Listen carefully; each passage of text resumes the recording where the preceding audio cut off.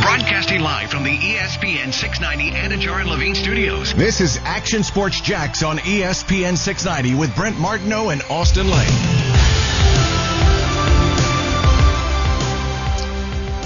I got baseball in my hand. Yeah. And everybody around sports and baseball thinking about the legendary Hank Aaron today. Passes away at the age of 86. One of the giants of sports, really, if you think about it. Mm-hmm. Everybody knows who Hank Aaron is, right? Yep. Oh, I grew up knowing who Hank Aaron was. Obviously, he played before my time, but he was a big influence in the city of Milwaukee, a big influence in the Milwaukee Brewers. So, as a kid growing up, and if you followed the Brewers, you knew who Hank Aaron was. Yeah, and then obviously on to the Atlanta Braves. So this area of the country, certainly well aware. But, even he finished up before I was born, too. Yeah. But we know Hank Aaron. We know that trip around the bases. We know number 715. Mm-hmm. We know what he had to go through to battle racism and fight through and persevere and perform at the level that he performed. One of the illustrious careers of all of sports, over 2 decades long. Kuz isn't a baseball fan. He knows who Hank Aaron is. My kids are 15. They never watched Hank Aaron clips probably, but they know who Hank Aaron is, So I think from age 5 to 105, everybody knows who Hank Aaron is, whether you like baseball or not. That's the kind of giant in the realm of sports. Mm-hmm. Very few people like that. See, we live sports. So we think even right now, I guess Tom Brady, I don't think has even reached that status kind of yet from a kind of an historical perspective, even though we know he's the GOAT, but he's still playing.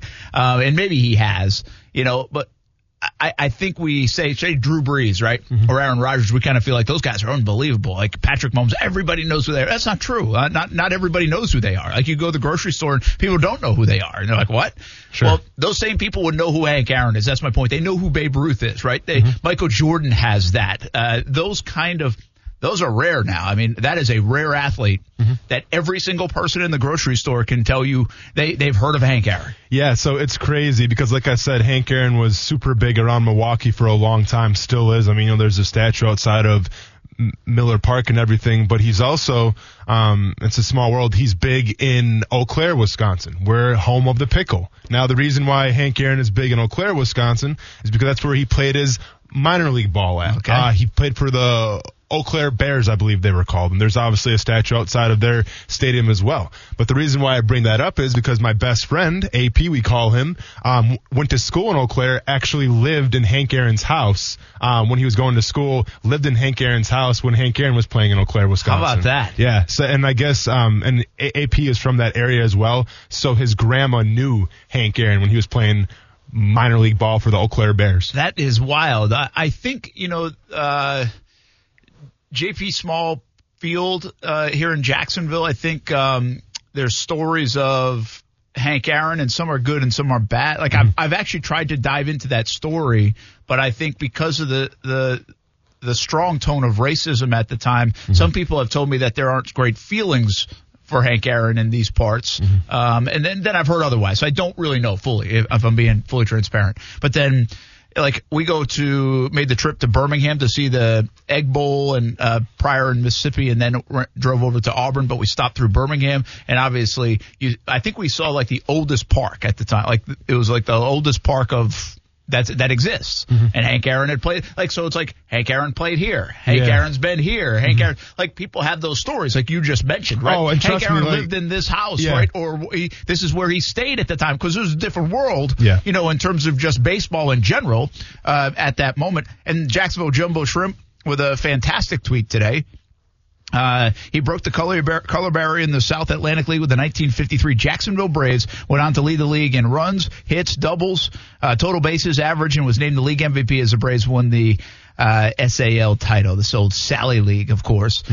So, again, that's what I'm talking about. This is a guy that not only had one of the most crowning achievements of all time. It was the home run king, and many people still call the real home run king because of the tarnished nature of Barry Bonds, but became this epic sports hero even after, at the time, which is still, I think, one of the most crazy dynamics of it all, where he became so beloved in our country, but at the time wasn't.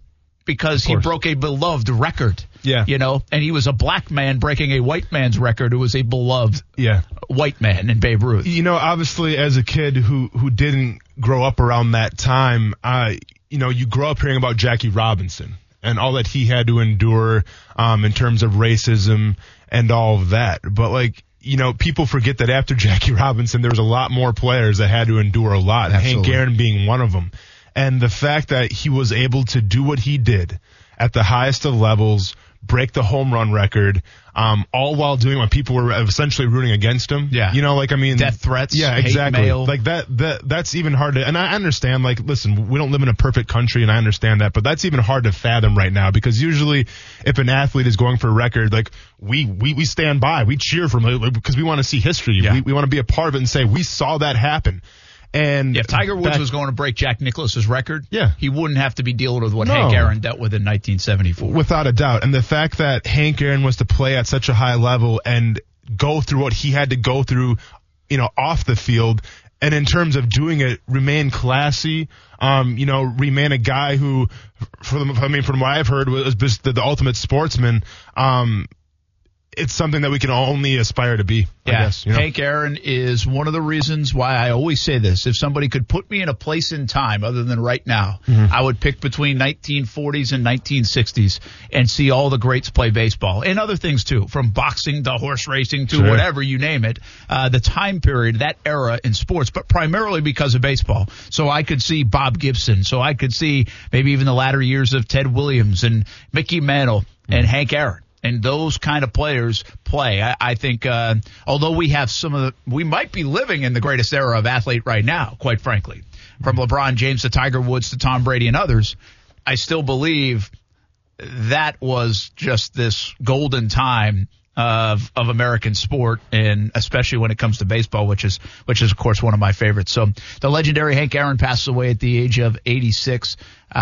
So sad news, but as I say in these things a lot, I understand the sad nature of it, losing a legend, but I also think it's one of the great opportunities to celebrate a legend who made so many impacts. I would love to know this, and I don't even know how many statues he has, but he feels like he might be amongst the leaders of statues in our sports figures. Like, can you even think of somebody else that might have more? I'm talking sports now. I'm not talking political figures, advocate, you know, just other folks. You know, I don't know. I mean, like, as Martin Luther King might have a lot of statues.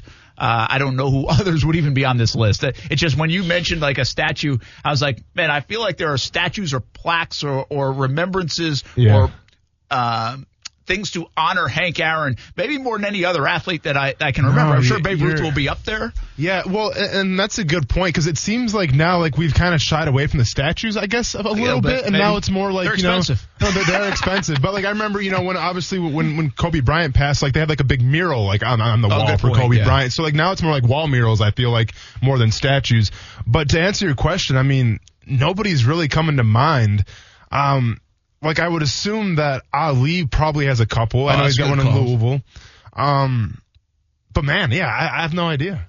Like, I'm just kind of shooting from the hip here. I don't know, but you brought it up, and I'm like, gosh, I feel like Atlanta, Milwaukee, I'm sure, and other places, but like places that he didn't necessarily play his pro ball, but that he stopped or whatever was. And it might just be a plaque. It might be something. I might be getting a little carried away with the statue end of it, but I just feel like it's like, wow, Hank Aaron swung a bat here. Boom. Yeah.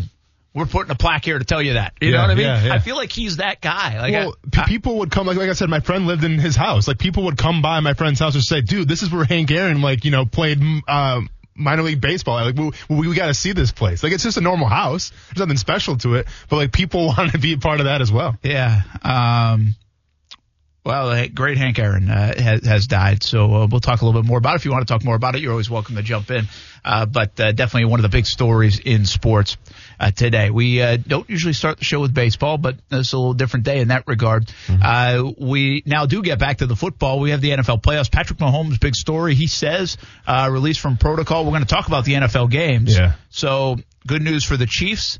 Not surprised. Not surprised. I don't know how I feel about that, and I think we might talk about this a little bit.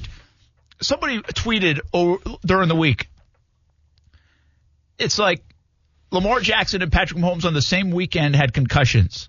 It was like we just said, okay, they had concussions. And I think the nature of the story was like, are we so now numb to the fact that, okay, you get concussions playing football, so be it, let's move on. Next guy up, let's see if they come.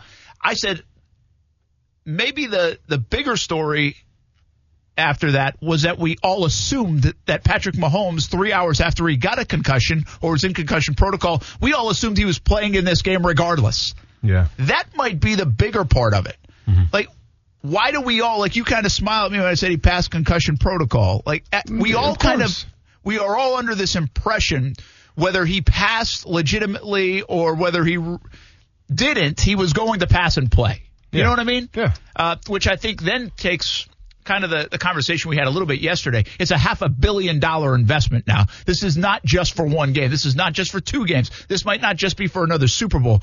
This is something that you better do on the up and up for, first of all, a person's health. Yeah. But secondly, for your investment to be good and healthy for a long time to come. So I'm not suggesting that Kansas City's kind of skirted the rules or whatever of protocols. I don't think they did. I think he's ready to go. But I do think we as kind of a sports society just assume, okay, he was going to play no matter what. Didn't matter if he had headaches. Didn't matter if he was still whatever. He was going to give it a go. Sure. And I think that's dangerous a little bit. Listen, it is, but at the same time, like the Ravens one where Jackson went down was a lot worse than the Patrick Mahomes one, in my opinion, in terms of concussions, right? Or do we ever know, though? You know? I mean, listen, I'm saying the way it looked, at least. Yeah. I mean, I don't know what they were feeling. Obviously, I'm not a doctor, so I can't tell you exactly what the diagnosis and how severe it was. But, like, let's be honest here. The reason why we're so worried about it is because it's the quarterback position. I've seen punt returners, I've seen running backs, I've seen wide receivers get knocked out cold. And in 1 or 2 weeks they come back and nobody seems to bat an eyelash about it. But now since it's Patrick Mahomes, since it's one of the biggest players on one of the biggest stages of the AFC Championship game, now we got to start questioning everything, which is, I mean, to me, it's a little, you can't have it both ways. Now, is Patrick Mahomes 100%? I'm not sure. I just judge by what I saw from the hit and whether he was choked out, whether it was a pinched nerve, if you will. Like, the hit wasn't bad. And the trauma that I saw when he went down didn't appear bad to me. So I was like, at least the optics are concerned. Like, he didn't get stretchered out of there or anything like that. So I'm definitely not surprised that Andy Reid and the Kansas City Chiefs are all systems go now because he is one of the best players in the NFL. Yeah, so we'll talk a little bit about the games. And again, selfish, I kind of say, well, it certainly is a hell of a lot more appealing than Chad Henne against Josh Allen. Let's be honest with ourselves, right? Yeah. I mean, he is one of the great players in the league. He's the face of the NFL right now. He's the star of the NFL over the last couple of years. And first of all, I think it's important to note, I'm glad he's healthy and back, and hopefully that wasn't as big a deal as it first looked, because any concussion can be a big concussion. That's the moral of the story. And I just don't want to just slide past that part. So everybody will be keeping an eye, and nobody's talking about the toe either. I mean, he was kind of limping around that entire game, so that will be interesting to watch on Sunday. What kind of health status for Patrick Mahomes, certainly early in that game, will be something that everybody is watching on Sunday. So we'll talk a little bit about the playoffs. Darrell Bevell, right shortly after we got off the air yesterday at Fleming Island Golf Club. Good thing we were there yesterday, not today, given the rain. Ooh, you're not lying. That beer did taste good, though. Yeah, it was good. Yeah. Yep. Yeah, top of the tee was good. Top of the tee was good. I think I hit one shot that was like within 1 yard. We thought it was going in. Yeah. So I think that's pretty good. It was almost a hole in one. I was happy with it. Yeah. That was you impressed me yesterday. Very few times can you impress me. You impressed me with the golf. Okay. See, you're giving me a compliment, and you had to reel it back in a little bit. You had to watch my ego. I appreciate it. I got to check that. Yeah, you got to keep me grounded. Well, plus I'm just being fully honest. I mean, very few times do you impress me. So. Hey, Kuz, all I'm saying, man, get ready when we go back out there for a rematch one day, me and you golfing. You better be ready, man. Yeah. I've been working I got some, on it. And I haven't, but it's okay. I've been intimidating so much that I haven't even been invited back to defend my trophy I won last year. Yeah, that's true. I got to bring that typewriter on Monday. Kuz, that'd be a good spot if we wanted to go. And that's a little bit out there from where everybody lives, but if we wanted to go out there with the significant others, wives for us, fiance for you, Kuz, might be a nice little evening out. Maybe we should do that sometime. Yeah. Over there at Fleming Island Golf Club. But right after, Darrell Bevell is reported. And now it's like, I love this part, right? The Jags won't announce this for like 10 days, but now we all know that Joe Cullen's the defensive coordinator and Darrell Bevell is the offensive coordinator. Can you just say something, Jags? Can you just say, yeah, we're right? You got to go through the proper channels, Brent. Come on now. But now, like, the reports have now changed to it's happened. Like, they have been hired. It's official. I mean, Wikipedia even has it on there, okay? Yeah. So, well, don't trust Wikipedia and everything now, but yeah, go ahead. We talked a lot about Joe Cullen yesterday, and I do want to talk a little bit more about him today, but Darrell Bevell, what does it do for you? Does it do anything for you? Do you like the idea of that? Do you have reservations about that? I don't have necessarily reservations about it. Like, once again, I'm pretty adamant that it's going to be the Urban Meyer show on offense, right? And he's probably going to be bouncing ideas off his offensive coordinator. So, like, when we talk about Bevell, comes from Seattle, worked very closely with Russell Wilson, so I do like that. I'm sure he was a big part of the progress of Russell Wilson when he first got to the league to where he is now. So I can appreciate that. Obviously, when we talk about Bevell, he's known for literally one play, which, I mean, hey, welcome to the NFL, man. Sometimes when you have that one play, you're going to be known for it. But obviously, when you have the ball on the 1 yard line and you have Marshawn Lynch in the backfield, he chose to pass it. Patriots intercept the ball.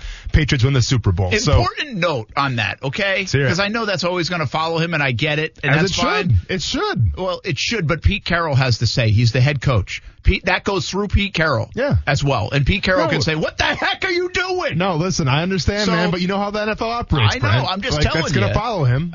Pete Carroll had the chance to save him, and he didn't. So it was actually two coaches that let that go. Well, true, but maybe Pete Carroll had trust in Bevell as well. Sometimes coaches trust each other, Brent. You'd be surprised. Yeah, maybe. Yeah, so obviously he's known for that one play. Spent some time in Detroit. And like overall, I think it's an okay. Like, listen, I don't know until I see it on the field, until I see this offense come to fruition. It's hard to really comment on it, right? Because he's had some good, he's had some bad. And I'll tell you what I like. Actually, I'll tell you what I love. I love when Marvin Jones goes on Twitter and was like, Darrell Bevell's going to Jacksonville, and he had like a little grinning Grinch thing. And get Marvin Jones out of this? Why not? I like Marvin Jones. So do you think he liked that idea for maybe that could be a landing spot or for Jones? Yeah. Or do you think he liked that because thank goodness he's not coming back here? No, I think more he likes it as a landing spot because I'm pretty sure he's going to be a free agent now. So is he a free agent as well? I know Galladay is a free agent. But let me go ahead and check that real quick, Brent. But yeah, I'm pretty sure he's a free agent. Okay. Marvin Jones is really inconsistent, by the way, I think, throughout the year. Oh. Wasn't he? I mean, it was the Kenny Galladay is the one receiver, but Marvin Jones had a couple big games. I know he had a couple season. big games. I was just saying he had some inconsistencies. I don't know, Matthew Stafford's hands falling off and stuff. You don't know what's happening with the Lions sometimes, they had man. some changes. I like Marvin Jones. Here's the thing. You just kind of said something. Here's what I like. In Green Bay, he was with Brett Favre. Oh, I wasn't even aware of that. Way back, he was like he was a assistant quarterbacks coach or quarterbacks. I think it was a quarterbacks coach. Okay. In Green Bay with Favre. So then he actually, part of the reason Matt Flynn, I think, went to Seattle. I might be mistaken there. I got to double check that. Okay. But I saw the Green Bay stuff, and then maybe I just associated Matt Flynn going to Seattle there as well. But either way, Russell Wilson became the guy. Sure. So this is a more important part of the story. So you get Brett Favre, he's worked with. Russell Wilson, he's worked with. And even most recently, Matthew Stafford, he's worked with. Guess who he's about to work with? A franchise quarterback. That, to me, is the story. He takes Brett Favre. He takes Matthew Stafford. He takes Russell Wilson. You take all those experiences, and you get to share greatness. Brett Favre, Hall of Fame. Russell Wilson, Hall of Fame. Matthew Stafford, maybe on track to be a Hall of Famer given the numbers. We'll see. You get to shape that into Trevor Lawrence. I have no idea if he'll call 3rd and 1 pass again at the goal line. But the most important commodity the Jacksonville Jaguars will have starting April 29th is Trevor Lawrence. Yeah. So I like that part of it. Because how you groom this young man, how he starts his career, the influences early in his career could certainly go a long way in dictating which way his career goes and how good it can be. And it didn't start well for a couple other guys in Jacksonville before. Yep. So I really like this hire from that standpoint. I'm not going to over-dramatize and say, oh, yeah, this guy's awesome. Wait till you see the calls. Yeah, I don't get that. Like, to be honest with you, if they kept Jay Gruden from a play-calling standpoint, would have been fine with me. I thought Jay did a pretty nice job calling plays last year. To answer the question, Marvin Jones Jr. is indeed a free agent this year. Well, there's a lot of receiver free agents. Like that a lot. Free agents. Yep, and we're going to say the audio bite of you talking smack about him, so in case the Jaguars do sign him. Talk smack about him. You don't like him. You don't like him. He's inconsistent. Give me his game log right now. All right. I mean, you kind of put me on the spot, but I got you, man. Cool. How much time we got here? I can make this work. That bed's like 3 minutes long. All right. Cool. You have 1 minute left. Oh, come on now. I'll do it for you. What do you want to know? Like, okay, 4 catches, 55 yards. 4 catches, 23 yards. 351, 19, 28, 580, 339, 343, 896, 451, 648, 8116, 448, 10, 112, 319, 8180. Yeah, now, I'll take that. Hey, here's what's interesting. Hey, I'll take the 8 receptions for 180 yards, please, and thank you. Yeah, I won't take the 1 for 9 though. That's fine, man. Okay, here's I'm going to tell you something when we come back about this. Okay. I've just figured out another piece of the puzzle. That's on the way. Okay. We got a little more conspiracy theorists? No, this is reality. All right. Are you telling me how Marvin Jones is a good receiver, though, again, or not? Yeah, you're going to like this. I'm going to be on your side here. Oh, good. Okay. That's the best side to be on, Did you bring the Joe Brent? Cullen book today? Yeah, I got one. You got a Joe Cullen book. I got a Joe Cullen book. We have Joe Cullen stories, I got a Joe Cullen philosophies, book. what Joe C's all about. Yeah. I'm not going to give everything. That's not bad. That's not bad. It's all right. That first one was awful. We'll be back on ESPN 690. Austin Lane, I had braces. I still have my permanent retainer in. It's been knocked out twice. Brent Martineau. So it's not stuck in there. No, it's not stuck in there. It's not. Action Sports Jacks on ESPN 690. I'm excited to be here beyond belief. What I'm going to have to do is make sure that I contain myself. So you may get a couple of things where I'm completely out of the screen because I'm moving. I'll do my best. But I'd say this first, just in regards to, the head coach search, how I ended up here. One of the things would be that I told my agent, Rick Smith, I said, make sure that they think I'm Matt Campbell. So I think that's how this has really worked out great for me. So now that I'm in the seat, I am Dan Campbell. And but I do know this, you can't go wrong with a Campbell. Yep, that was part of my recruiting process. Love the last name Campbell. That's a strong football name, and that's what I told the powers that be with the Detroit Lions. What do you think? Do you think after the Dan Campbell hire for the Lions that they listened to anybody? Did you see the press conference, Brent? I did. Did you see the Bite comments? the kneecap. Oh man, how many times you bite kneecaps though? Honestly, like twice. You get knocked down. But then he was going for another body part on the way out. And then you grab the neck. Yeah, man, this guy. Did you like the presser? I loved it. You did? Yeah, it's different. Yeah. I like different. It's old school, It's funny because how he tried. I like the correlation to the city of Detroit. I don't mind that. I think that was good. I mean, and that is a city that you can define like that, right? I will say I this, think though. you can debate whether it's gotten back up off its feet too. Yeah. I mean, Detroit's still at least that last check for me. Now I haven't been a deep dive into Detroit, but it still has a lot of issues. I'm sure it does. Yeah. I don't know if it's come out of it is my point. I got you. I mean, when I was there, you got the sense that they were building and they were, kind of moving on to the better, but I'm not sure. I haven't been there in a while, so I have no idea. But with Campbell, though, it's funny because when he said all that stuff and he's swearing, I'm not going to give you the prototypical coach speak or whatever. I'm paraphrasing there. And it was funny because the Lions organization after that was like, we're ready to run through a wall for this guy. And then the wings chimed in. They're like, we want to run through a wall for this guy. And I imagine being a player, listen to your head coach talk like that. And yeah, it could be exciting. But at the same time, it's like, we do in Oklahoma because you know how players are now, man. And it's like, how does this impact me?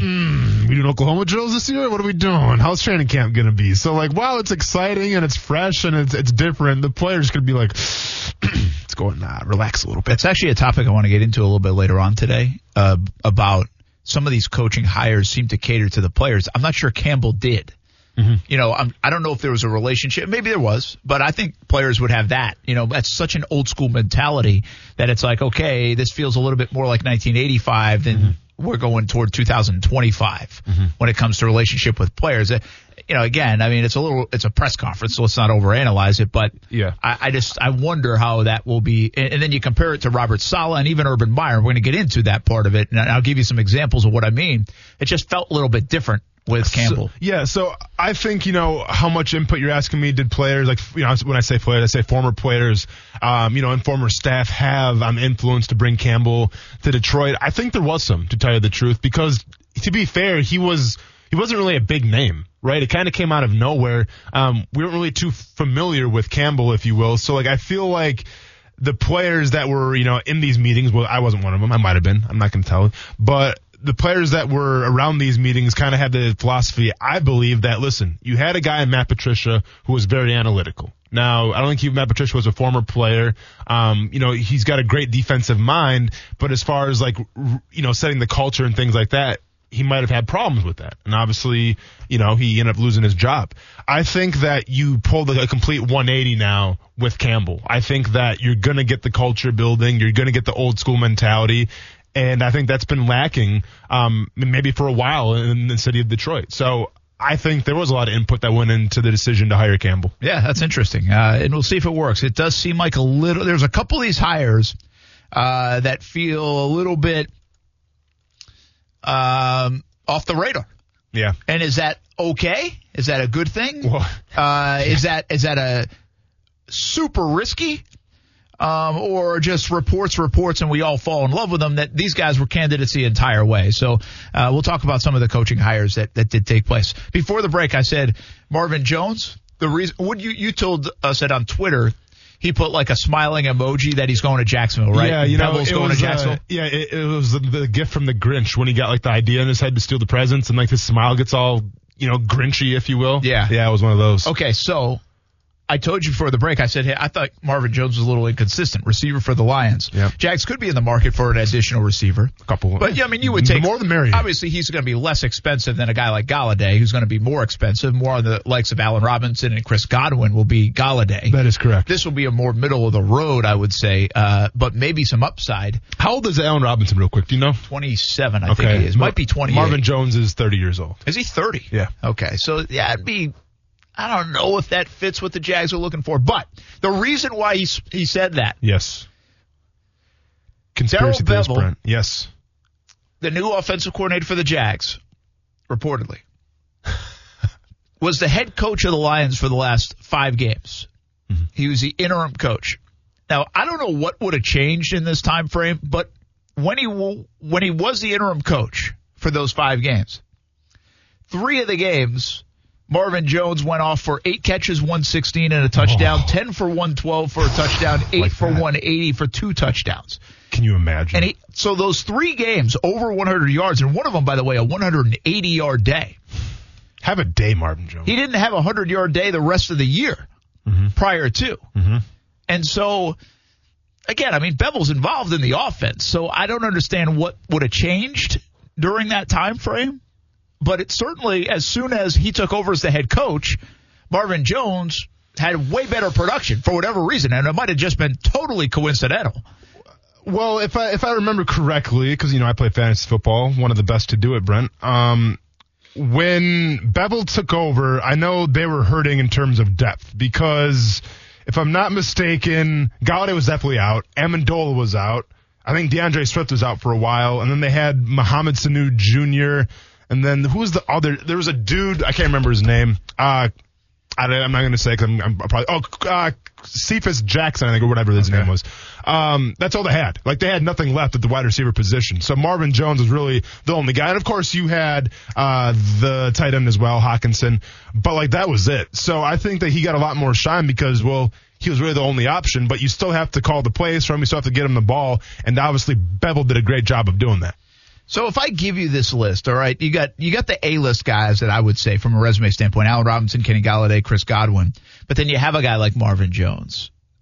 Where do you think the Jags should go in free agency if they're going to add a receiver that way? Now, they could go with the draft. I think that's certainly a way to go with all the draft picks, and usually the depth now at wide receiver is ridiculous, and probably is again this year. So I actually think the Jags are going to probably go draft-wise, but that'd be a young team. DJ Shark's in his 3rd year. You got Laviska will be in his 2nd year, and then you got another rookie wideout that you're leading on to go along with Colin Johnson, a young guy. So you could go the veteran route and have at least a little bit more of a veteran presence in that room.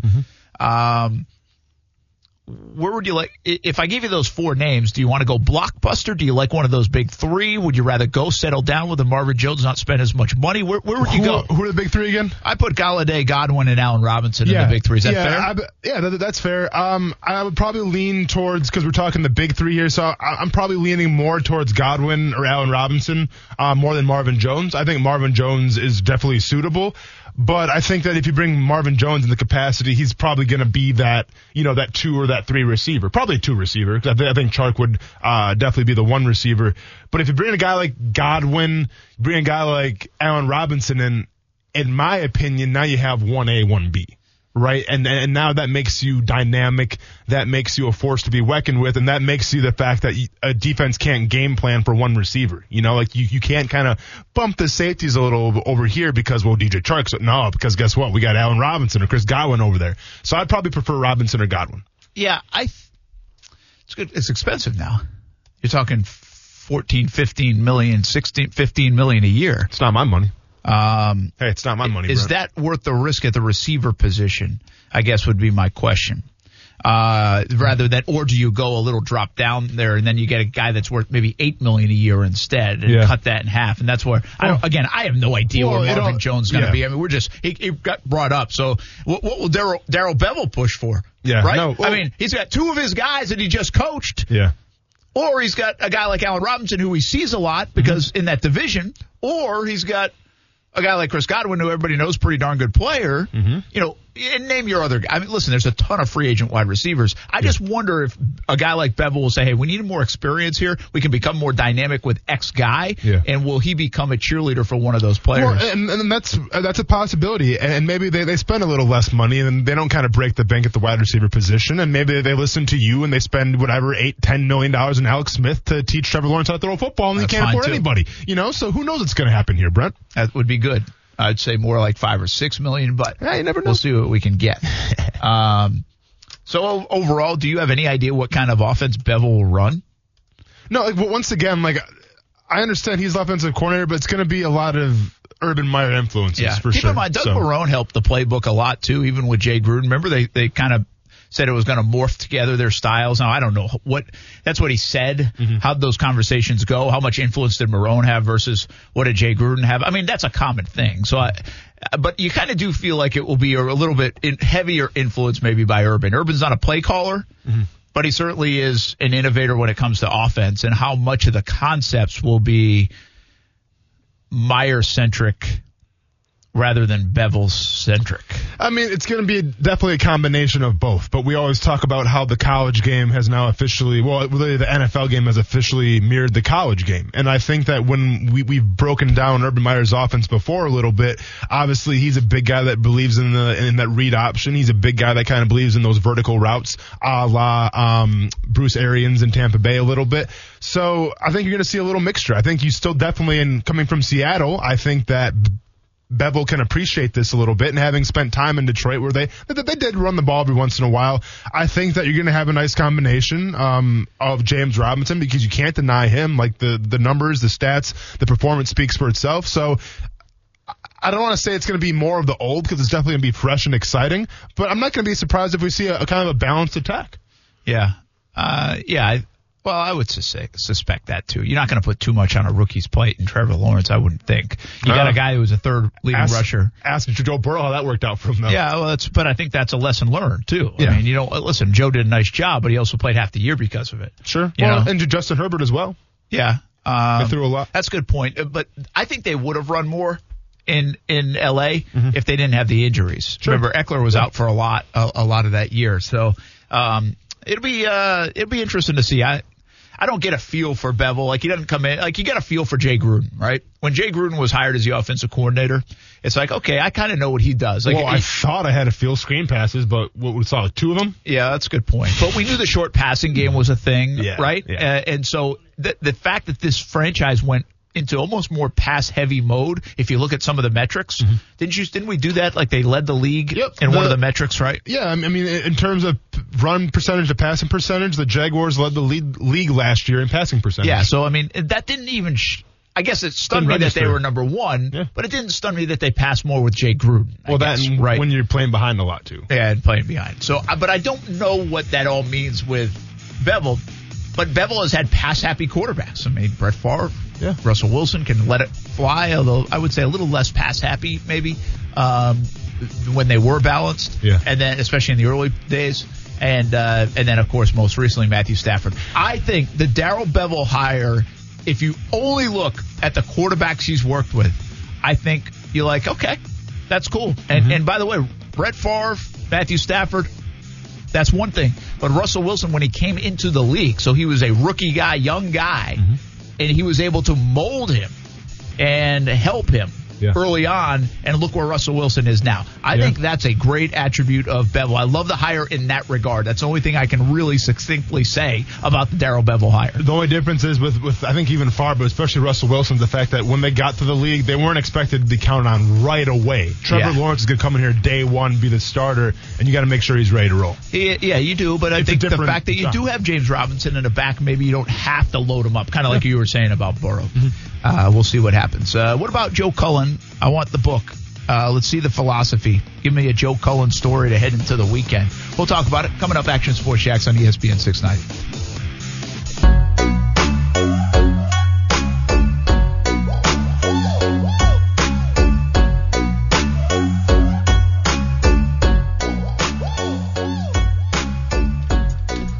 All right, welcome back. Action Sports Jacks on ESPN 690. All right, Joe Cullen, you got the book? I got a book. You got a book. I got a book. Not sure you're supposed to have that book, but... there it is. Put it out in there. It's everybody here. You said that yesterday. I know. Well, I don't know which book this one is. I'm just saying. Whatever book you have, you probably stole. I'm kidding. That's the last thing I might have. Is it harder to do that now? Because do you get hard copies this day and age, or is it all off the laptop? I feel like it's off the laptop. Yeah, it's unless you know like a pretty good hacker or somebody that works on the Geek Squad. It's probably going to be rough to try to steal that. Yeah. I don't know any hackers. I don't like steal. Take that. Let's just say take that sounds a little better than steal that. Yeah, that's true. And it's the same thing, but for whatever reason, I feel like take that sounds a little better. That's Friday, whatever. Brent Martineau, Austin Lane, Action Sports Jacks on ESPN 690. All right, we talked Joe Cullen a lot yesterday, so we don't have to do it again today. You want a story or something, or what? I feel like I need a Joe Cullen story all the time, but I don't want to ask too much of you. What do you mean too much of me? These memories are embedded they're burned in my brain. If Brent. You're at the Pickle right now on a Friday in Wisconsin in January, it's snowing, people are drinking. Yeah. Packers are playing in the NFC Championship game. Aaron Rodgers the MVP, and somebody says, "Hey, Austin, you played in the NFL. Who's your coaches? Give us a story." You're pulling up Joe Cullen, and you're telling him what? All right. Two that come to my mind right away. Do you want to hear? Listen, we have a lot of shows. You don't have to tell both. No, I'm not. I'm going to let you pick. Oh. It's going to be a dealer's choice here. Let me get to it. Do you want to hear about the Hooters Twitter story, or do you want to hear about the time I had to go through individual practice by myself?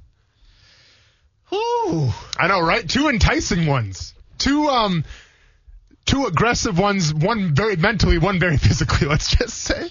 Hooters Twitter story, or the time I had to go through individual all by myself. The whole time for 12 minutes. You said Hooters, I'm in. Hooters Twitter story? Yeah. Hopefully they can cut the check and get me an endorsement here. Yeah. All right, so Hooters Twitter story. So Joe Cullen, fun fact about him, he's no nonsense, right? And Brent, I'm sure you maybe remember or not, but when I was in the league as a rookie, and do we need music for Joe Cullen's story time? Yeah, let's get some dip some in if you want. Just something very, very low key, Kuz. I know we're asking a lot of you, but even if it's halfway through the story. It's a rainy day. I want it, man. Yeah, let's get some wood crackling, like a nice campfire. Well, now you might be specifically asking for something you can't get. Okay, well, whatever then. Kuz, anything just chill storytelling. Let's see, the first note he pulls up here right now. He's swearing. You got any Ariana Grande back there or something? I'm kidding. He does on the other station. I know. All right, you begin story time. Do you want to drop a beat? Kuz will put the better music in. No, I don't want to drop a beat. All right. I wish I had said that instead. I'm going to drop a beat right now. You would definitely up your brand a little bit. Or not. Well, if he is playing a song, I probably can't even hear it anyways because I'm on a different channel right now. Yeah, I don't know why that does that. Is he playing music no, or not? Okay. I'll let you know. I'll start bopping. Okay, cool. When it happens. All right, so the Joe Cullen Hooters Twitter story. So, Brent, a little... Oh, yeah. Oh, yeah. Kuz, you mind just turning on some smidges up, please? Just a little bit? Yeah. Perfect. There you go. That's good. All right, Brent. So, as you remember, my time in the league, it was very social media interactive. And when I say I was very social media interactive, I love to go on Twitter and be a goofball, if you will, right? I never talked about football. I actually made fun of a lot of players who, would post pictures of themselves working out and all that stuff, and time to rise and grind. I thought it was all stupid. I thought it was all cliche. So I kind of took it upon myself to kind of be like the anti-NFL guy and tweet a bunch of random stuff. So this tended to make Joe Cullen upset, and I'm not sure it wasn't Joe Cullen's fault because Joe Cullen didn't have Twitter. But somebody in the scouting department or somebody, might have been Gene Smith, kept on telling Joe Cullen what I was tweeting on Twitter, and that would get back to me. I doubt Gene Smith was on Twitter. I don't know. So, you never know, man. Gene Smith might have a couple burner accounts out there, all those small school prospects who's taking offense to that. Following Colorado School of the Mines on Twitter. Hey, shout out to Southern Illinois. Shout out to Central Arkansas. Shout out to Murray State, baby. We in here. We rolling deep. Go Ashland. Go Ashland University. So anyways, like I said, Joe Cullen was never a fan of my tweets. Well, one time I put out a tweet. I went to Hooters, got some stuff to go, brought it back to my apartment, and after... And when I was picking up the Hooters, like, the girl was talking to me, obviously trying to get a bigger tip. And, like, it was, I'll be honest, the conversation was lacking, and I wasn't really feeling it, so I was trying to get in and get out. Didn't give you a good tip, sorry, but it is what it is. But wasn't the same lady that tweeted at you yesterday from the movie theater. Oh, she's definitely a Hooters girl. Might have been, Brent. Might have been, with all due respect to Hooters. So with that being said, after I got my food, I put out a little tweet. I fired one off, and it basically, to paraphrase, I said, well, at least I don't need to get a psychiatrist now or a therapist because I can always go to Hooters and they can hear about my problems. Now, this is during training camp, or this is after training camp, and whatever. I mean, it's harmless. It's just good fun. Harmless. Yeah, it's harmless. So, like, a week later, we're going through practice and everything, and we come back after practice, we watch film. And on one of these plays, I messed up, like I had a false step or something, and when you mess up, Joe Cullen goes ballistic, okay? And Joe Cullen has told me a couple times, watch your footwork. Well, I didn't watch my footwork, and now Joe Cullen is yelling at me in the meeting. And to paraphrase and to summarize, there's a lot of, language being thrown around. Expletives. But the best part at the end, because like right now I'm scared, right? Like right now I'm like, okay, dude, I get it. I got to get better. Thank you, sir. But at the end, like, he could have cut it off. But at the end, Joe Cullen goes, and maybe you weren't always tweeting about the Hooters girls and everything like that, you'd be able to focus. And keep in mind, like, not all my teammates follow me on Twitter, like my defensive lineman teammates. So, like, Joe Cullen drops Hooters girls, and now, like, Terrence Knighton, Jamie Mincy, Derek Harvey, all people break up and they're like laughing, and I'm laughing now. I'm like, dude, what? Come on, Joe. So there you go. Totally out of context, Joe Cullen on Hooters. Well, but it was like, and it was crazy because, like, I got yelled at, and then there was like this moment of silence, like this moment of pause. And then, like, he re-upped, and he doubled down. He's like, and if you weren't tweeting all those Hooters girls all the time, and it's just like, dude, I got the point, man. Like, you made the point, and now you just made it funny. Give me that book real quick. What do you got? I'm going to open up to a page. Let's see what we got. Whatever. Let's find it. Let's try to find something good here. This is like Mission Impossible now. Building a pass rusher. Let's go. Oh, dude, don't read it. I can tell you that right now. What is it? It's 3 phases, right? Yep. It's the get off. It's the it's like the get off. We'll say it's the fastball. That's true. Okay. It's approach. The approach. Get off approach. Yep. Second one. Move area. Yeah, it's very good. Yep. Always work half man. Work the half man. And the third is going to be the finish of a violent, relentless finish. Most important phase. Yes. Turn hips and toe toward the QB. Sack, fumble, get the ball out, Austin Lane. Boom. Welcome to town, Joe Cullen, You got defensive it. coordinator of the Jacksonville Jaguars. More of that to come along the way on ESPN 690. Yeah.